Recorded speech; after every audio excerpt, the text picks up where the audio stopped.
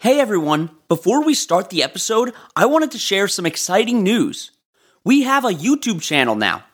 We started posting our episodes with some cool images and videos, so you should definitely go check it out. You can find us at On Wildlife Podcast, and don't forget to subscribe. Now let's get into the episode. Hey everyone, it's officially our 1-year anniversary since starting the podcast. I sincerely want to thank all of you for listening. We couldn't have kept this thing going without your support, and I'm so thankful that I get to do this every week for you guys. If you ever want to email us about your thoughts on the podcast, you can send it to onwildlife.podcast@gmail.com. You may even get a shout out in one of the following episodes if you do. In honor of this milestone, we're doing an episode on a species of whale because our first episode was on killer whales. I think you're really going to like it. Enjoy. Hello, welcome to On Wildlife. I'm your host, Alex Ray. On this podcast, we bring the wild to you. We take you on a journey into the life of a different animal every week, and I guarantee you're going to come out of here knowing more about your favorite animal than you did before. This week, we're talking about an ocean animal that has some extremely unique adaptations. A lot of people love these animals, partly because it always looks like they've got a smile on their face, but unfortunately, their populations aren't doing really well. Lucky for us, I got the chance to talk with Suzanne Steinert, the founder of the Beluga Whale Alliance, who knows all about them and their conservation. So make sure you bundle up, because we're heading to freezing cold waters to talk about beluga whales.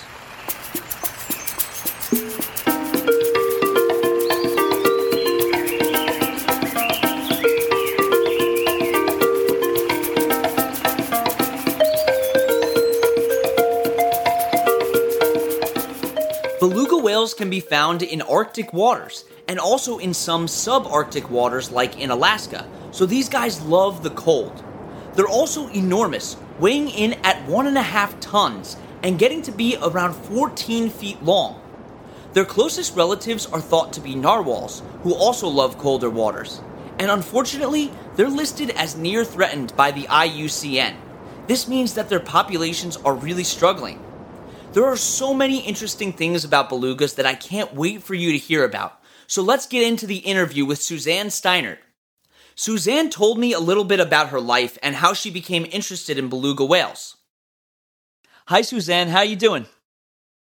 I'm great, Alex. Thanks so much. Our local beluga whale population has just started to show back up here along the shores of Alaska's Cook Inlet, and we've had, about 12 days straight of beluga activity and sightings here in our backyard waters. Wow, that's so awesome, and I can't wait to hear all about that. Thanks. I can't wait to share more about belugas with you. Awesome. And first, before we get into beluga talk, can you just tell us a little bit about yourself and how you became interested in beluga whales? Sure. Now I'm kind of locally known. I like to refer to myself as Beluga Suze. And it's really become a facet of my identity here locally where we're based. But yeah, when I grew up in Kentucky, far from Arctic waters in the Midwestern United States. But my mom my first exposure to beluga whales was like my mom singing the Raffi's song, Baby Beluga, to me as a little kid, as a lullaby. And I was just always enthralled by like zoo books and National Geographic. I would read every, Nat Geo magazine I could get my hands on, loved going to the zoos, and have just always loved wildlife. And so I moved up here to Alaska a number of years ago and worked as like a nature guide and at wilderness lodges, and just became more, appreciative of Alaska as a wild space with all of these, these charismatic megafauna still here. And the first time I saw wild beluga whales was actually interning at the Alaska Wildlife Conservation Center, and saw them swimming around in the waters here outside of Anchorage. Didn't even know there were beluga whales this far south. Didn't even know what I was looking at. I was like, are those dolphins? Wait a second. But they don't have dorsal fins. And then I learned that this population is endangered. In fact, one of the most endangered beluga whale populations in the world. So I went back to school for my master's degree in conservation biology and decided I wanted to save beluga whales. Well, that's so awesome. And I can't imagine how exhilarating it must be to actually see them in the wild. It is. We call it beluga vibes, that feeling that you get when you see, and it never gets old, when you see a beluga pop up in the water. Our water here in Cook Inlet is like it's really muddy with glacial silt. So it's like actually really gray. And so the whales, their bright white coloration really stands out. But, I'm sure you've said you love whales, people who go whale watching, that's what you're seeking, right? When you get on a whale watching boat, you're like, you want that like thrill, that awe, just, in their presence to fill you. And that's what happens when we see a pod of our critically endangered belugas appear and swim by us on the rising tide this time of year. Suzanne is also the founder and president of the Beluga Whale Alliance. I'll let her tell you a little bit about their mission. So I started this nonprofit 501c3 nonprofit organization out of graduate school as part of my master's work in conservation biology, and living in this area along the shores of Cook Inlet, along critical beluga habitat. I am part of a community of folks here and locals, and talking to my fellow community members, I learned and realized that so many people love seeing the Cook Inlet belugas that are one of the most highly visible beluga populations in the world as well, in addition to being very endangered, living here and swimming around in the waters outside of Alaska's largest city of Anchorage. So a lot of folks love seeing them on a seasonal basis when they are in these nearshore areas chasing anadromous runs of fish like eulachon and salmon. They're chasing the salmon right now, but they might not know a lot about their activity patterns, like they are active in the water every day near shore, or a lot about their conservation status.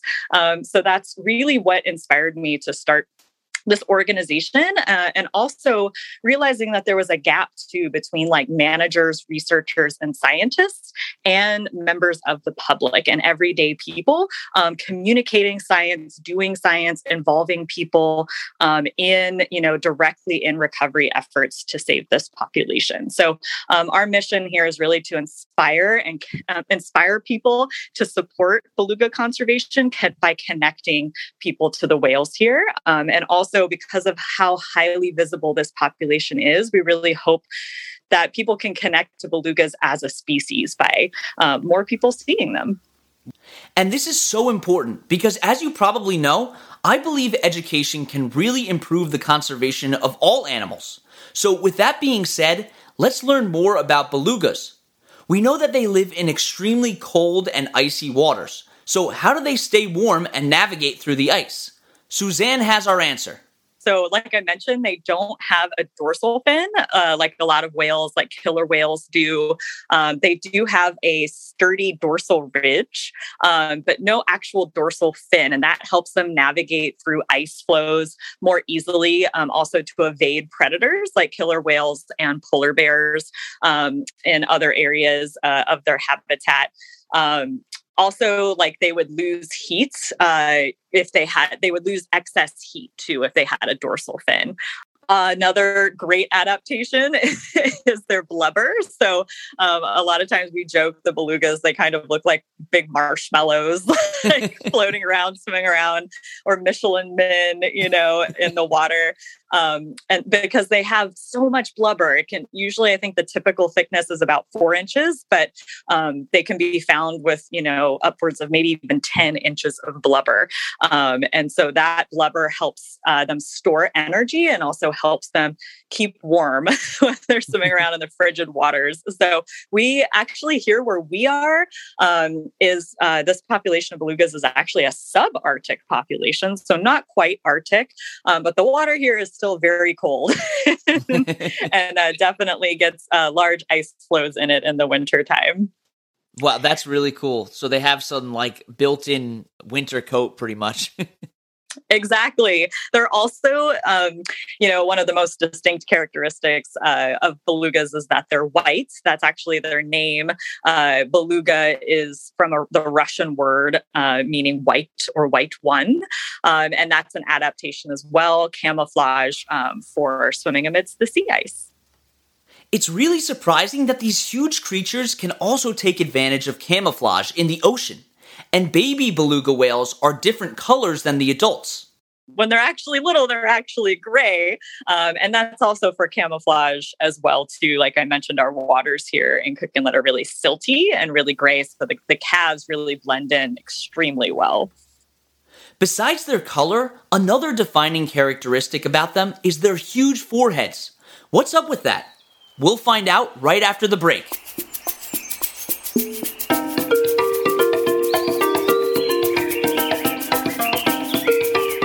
The person that I want to recognize on this week's episode of Notable Figures in Science is Dr. Fred Begay, who was a nuclear physicist.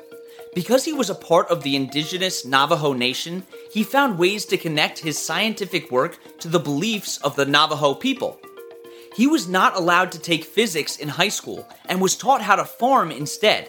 But after he fought in the Korean War, he got into the University of New Mexico.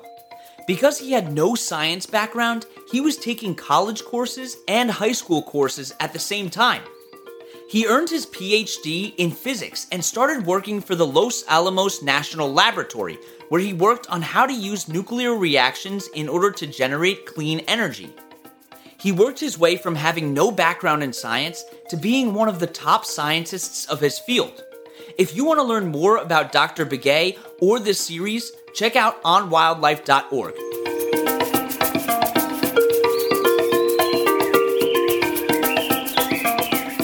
Okay, we're back. So why do beluga whales have these large foreheads? So that actually is there's not a brain in there, although their brains are large. And I think we'll talk about that in a few minutes too. But their foreheads are so large because they have what's called a melon there. And beluga whales, like dolphins and killer whales, echolocate to navigate and find their prey, especially here in the muddy waters, silty glacial waters of Cook Inlet. The movie Finding Dory, Bailey the beluga is the character in that film. And he says he has the world's best pair of seeing eyeglasses with his echolocation. So that's how they're able to find their way through the narrow channels here in this glacial watershed estuary, also to find their prey, to zero in on salmon, like bats will zero in on a mosquito. And their melon is basically a big mass of fatty tissue that they can manipulate, that they can move and help them actually direct those echolocation signals and pulses. It's pretty incredible. This is really beneficial for them because, as you can imagine, it must be pretty hard to see under the ocean in some murky waters. There's really cool videos on YouTube you can look up of belugas in human care situations actually moving or wiggling and jiggling their melons. And it's really wild to see. Also, I think males will do it too to attract females. I've heard. But can they communicate through echolocation too? So, yeah, they use the echolocation primarily to navigate and locate prey, but they're also called the canaries of the sea because they make so many different vocalizations, dozens of different calls, chirps, clicks, whistles. They can bark, they can moo, they can honk. And so that's the key way they communicate with each other. But it's kind of a misnomer, the term vocalization, because beluga whales don't have vocal cords. So they actually make all of those sounds by manipulating and using their blowhole at the top of their head. Yeah, just behind their melon, which is pretty fascinating. It's amazing that they basically have their own language. And I wanted to know if there's a way that we could tell what any of these vocalizations mean. Yeah, so there is a researcher named Valeria Vergara, And she has done a lot of research with belugas out of northern Canada on exactly that. That's her like primary area of research. And we love following her work and learning about her findings. But she's actually, one key aspect of her work has been identifying mother-calf calls, contact calls. So she's learned actually through her research that that moms and babies have a certain way they will communicate with each other to know, to be able to stay in contact and stay nearby and close by.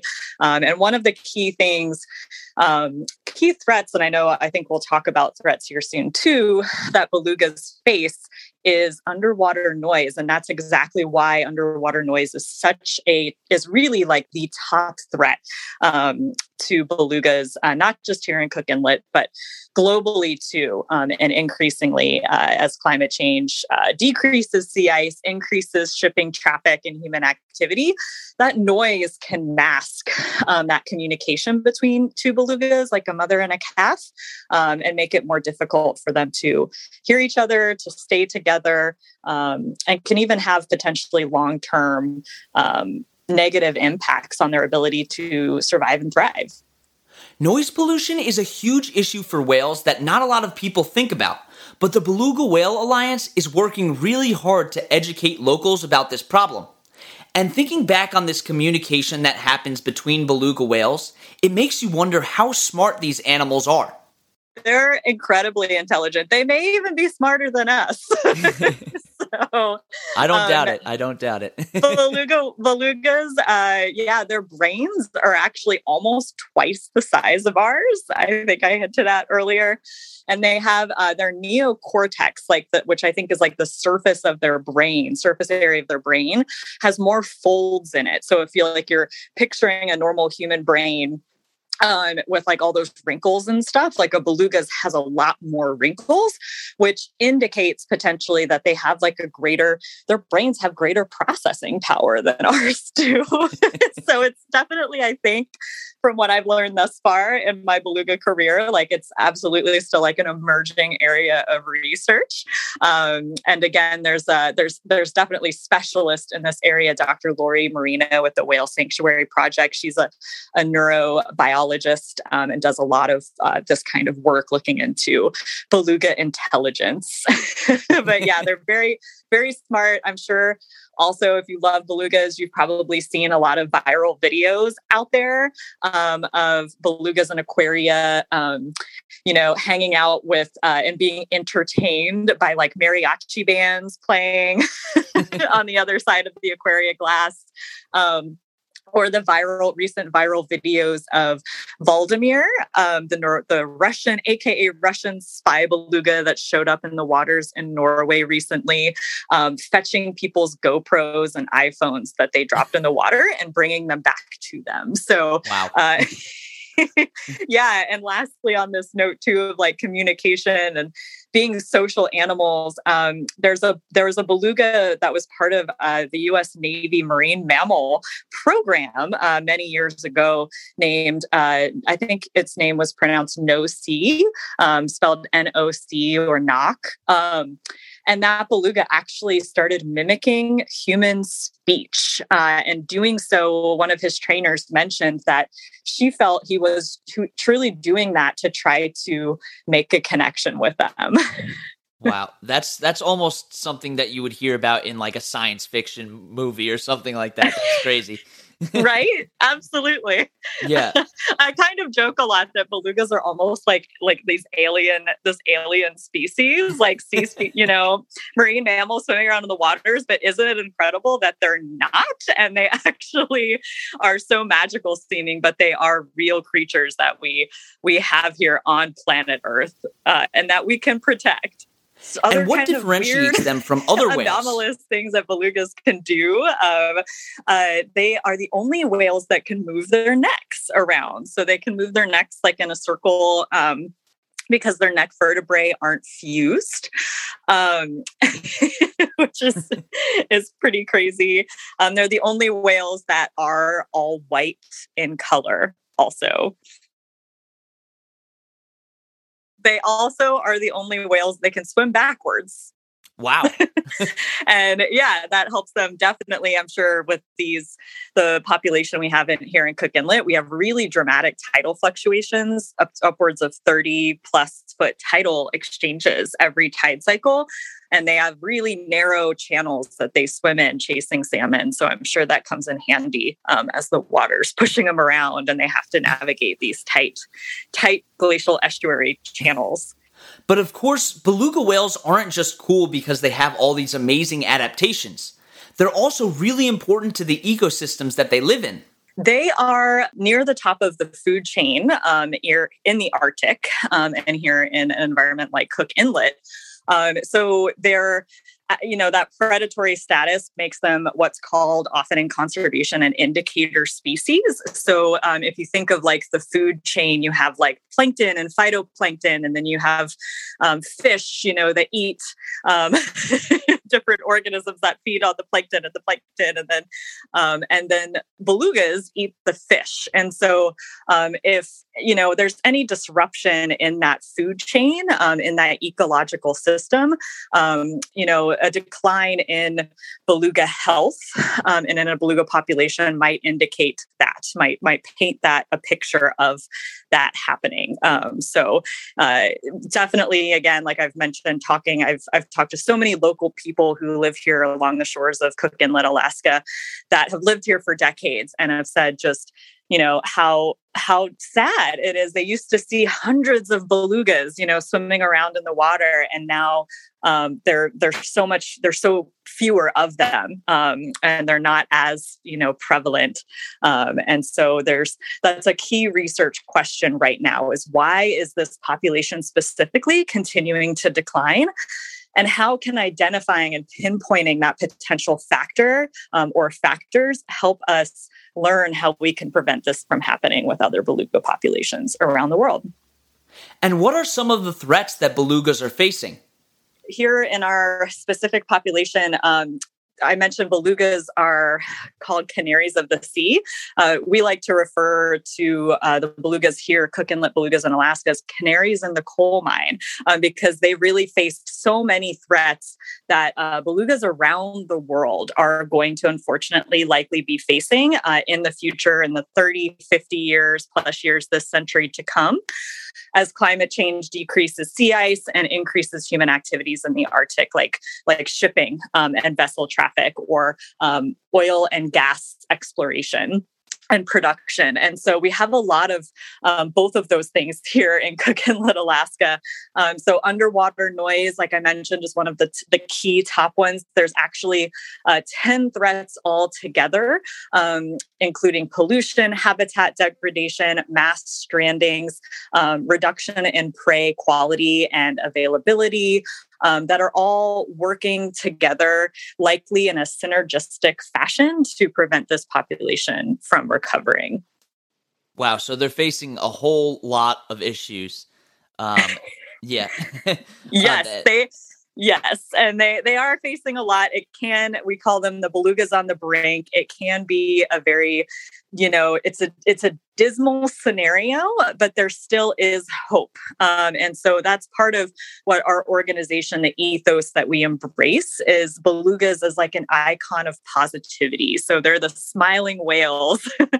They're also known as the smiling whales because they, have, their faces are kind of painted in this permanent smile.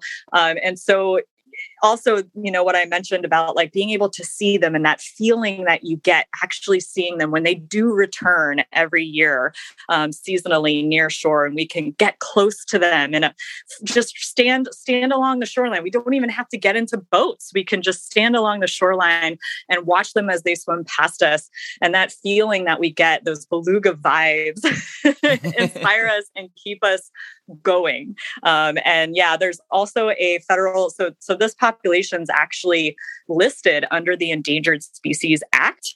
And there is a federal recovery plan that has been published in 2016 that lists a whole host of actions that can be taken and should be taken to help keep this population from going extinct. So that's really like our Bible, our Beluga Bible, we call it. And we really like to tailor our work to make sure we're directly supporting those recovery actions.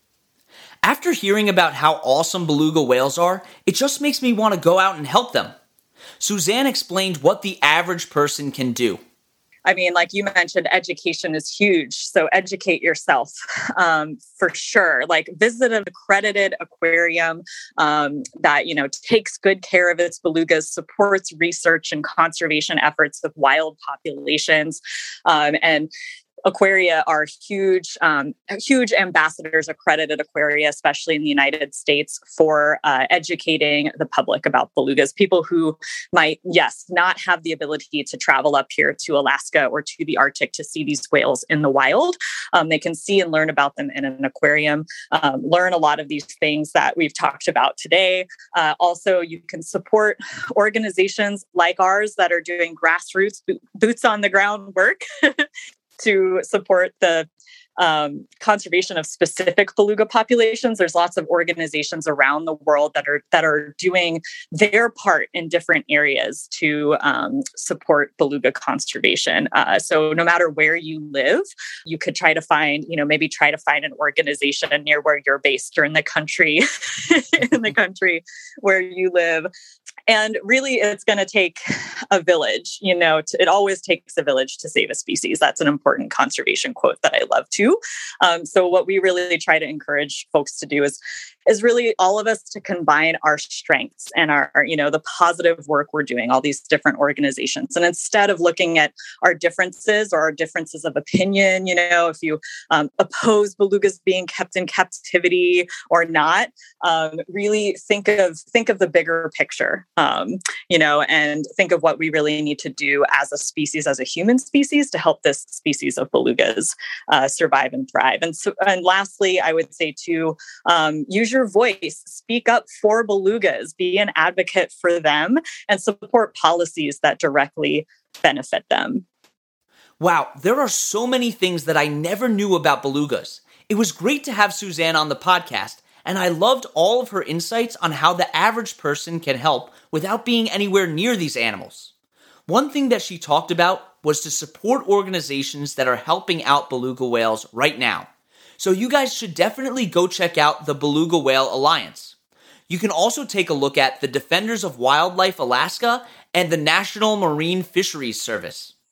Thank you so much for coming on this adventure with me as we explored the world of beluga whales. You can find the sources that we used for this podcast and links to organizations that we reference at onwildlife.org. You can also email us with any questions at onwildlife.podcast@gmail.com. And you can follow us on Instagram at @on_wildlife and on TikTok @onwildlife. Don't forget to tune in next Wednesday for another